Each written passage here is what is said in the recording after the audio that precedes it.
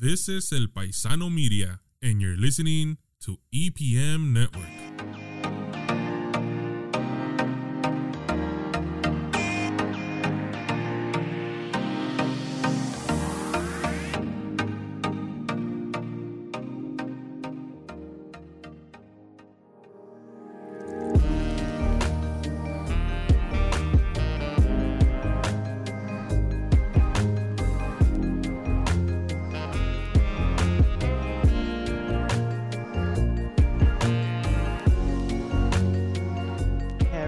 Welcome back to another episode of Real Rewind. I'm Brandon.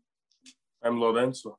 And today we're going to be talking about one of the coolest films ever, No Country for Old Men. No Country for Old Men. It's about this man from Texas. I believe he's an oil man or a rancher, possibly. He comes across money in the middle of the desert after a scene of a big shootout, and he doesn't realize at first that it's being tracked by a hitman, but then once he realizes it, his life is in danger, and he just kind of keeps on running until eventually the money catches up with him, you could say, and other people around him too. Yeah, and there's a lot of really heavy, sort of somber themes with this movie too, which is a little bit going in line with the movies we've been talking about.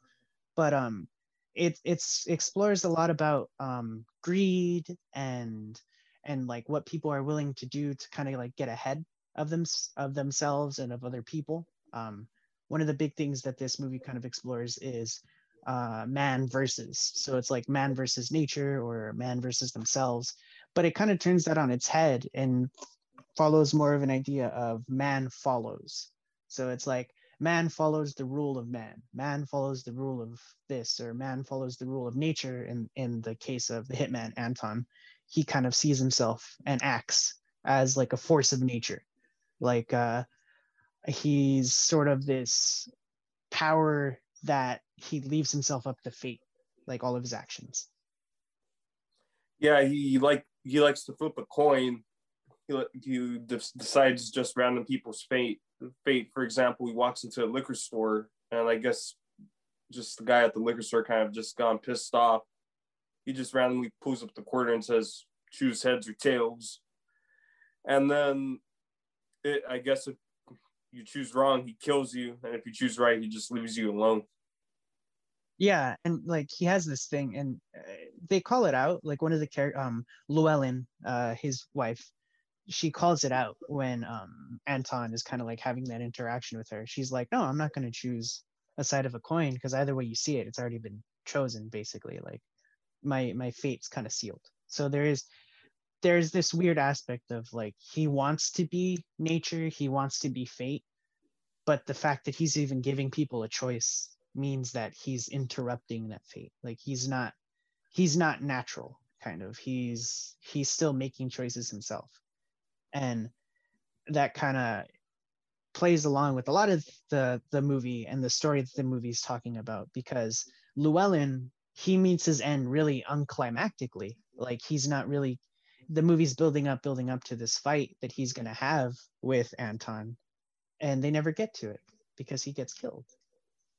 Yeah, he gets killed by let's say another party, and then instead of killing him, he then goes to kill his wife, because he promised Llewellyn that if me and you don't meet, I'm gonna go and kill your wife, pretty much. And well, he actually did it. He's a man of his word, but he likes to play God in a real messed up way, you know. Yeah, no, definitely. That's kind of this movie to me is just as much about Anton, if not more, than it is about Llewellyn. Because Llewellyn we're following, and he's that classic cowboy underdog hero who's you know what, I'll fight to the bitter end. And he does some bad things, but he always tries to make up for them. But it seems like every time he does, things just get worse. Mm-hmm. And a very interesting point about this movie is there's no background music at all whatsoever. Yeah, it's weird because it kind of it pulls you into the movie a lot, and it makes you feel sort of this movie is very good at not glorifying the violence like some of the Tarantino movies we talked about, but making it very down to earth and very serious. Like it's a sad thing to experience, kind of thing. Mm-hmm. Yeah. Well, I guess if I were to say, like, full head, go ahead and see this movie, I would say make sure you're ready for a little bit of a downer, because there is a lot of nihilism in the movie, but don't feel like it's nothing but negativity. I feel like the message of the movie overall can be interpreted as not necessarily good or bad, but just sort of a message of things are the way they are. There's not much we can do about it, so we got to accept it. Yeah. Alrighty, guys. So that's this episode. We'll see you guys next week. Bye-bye.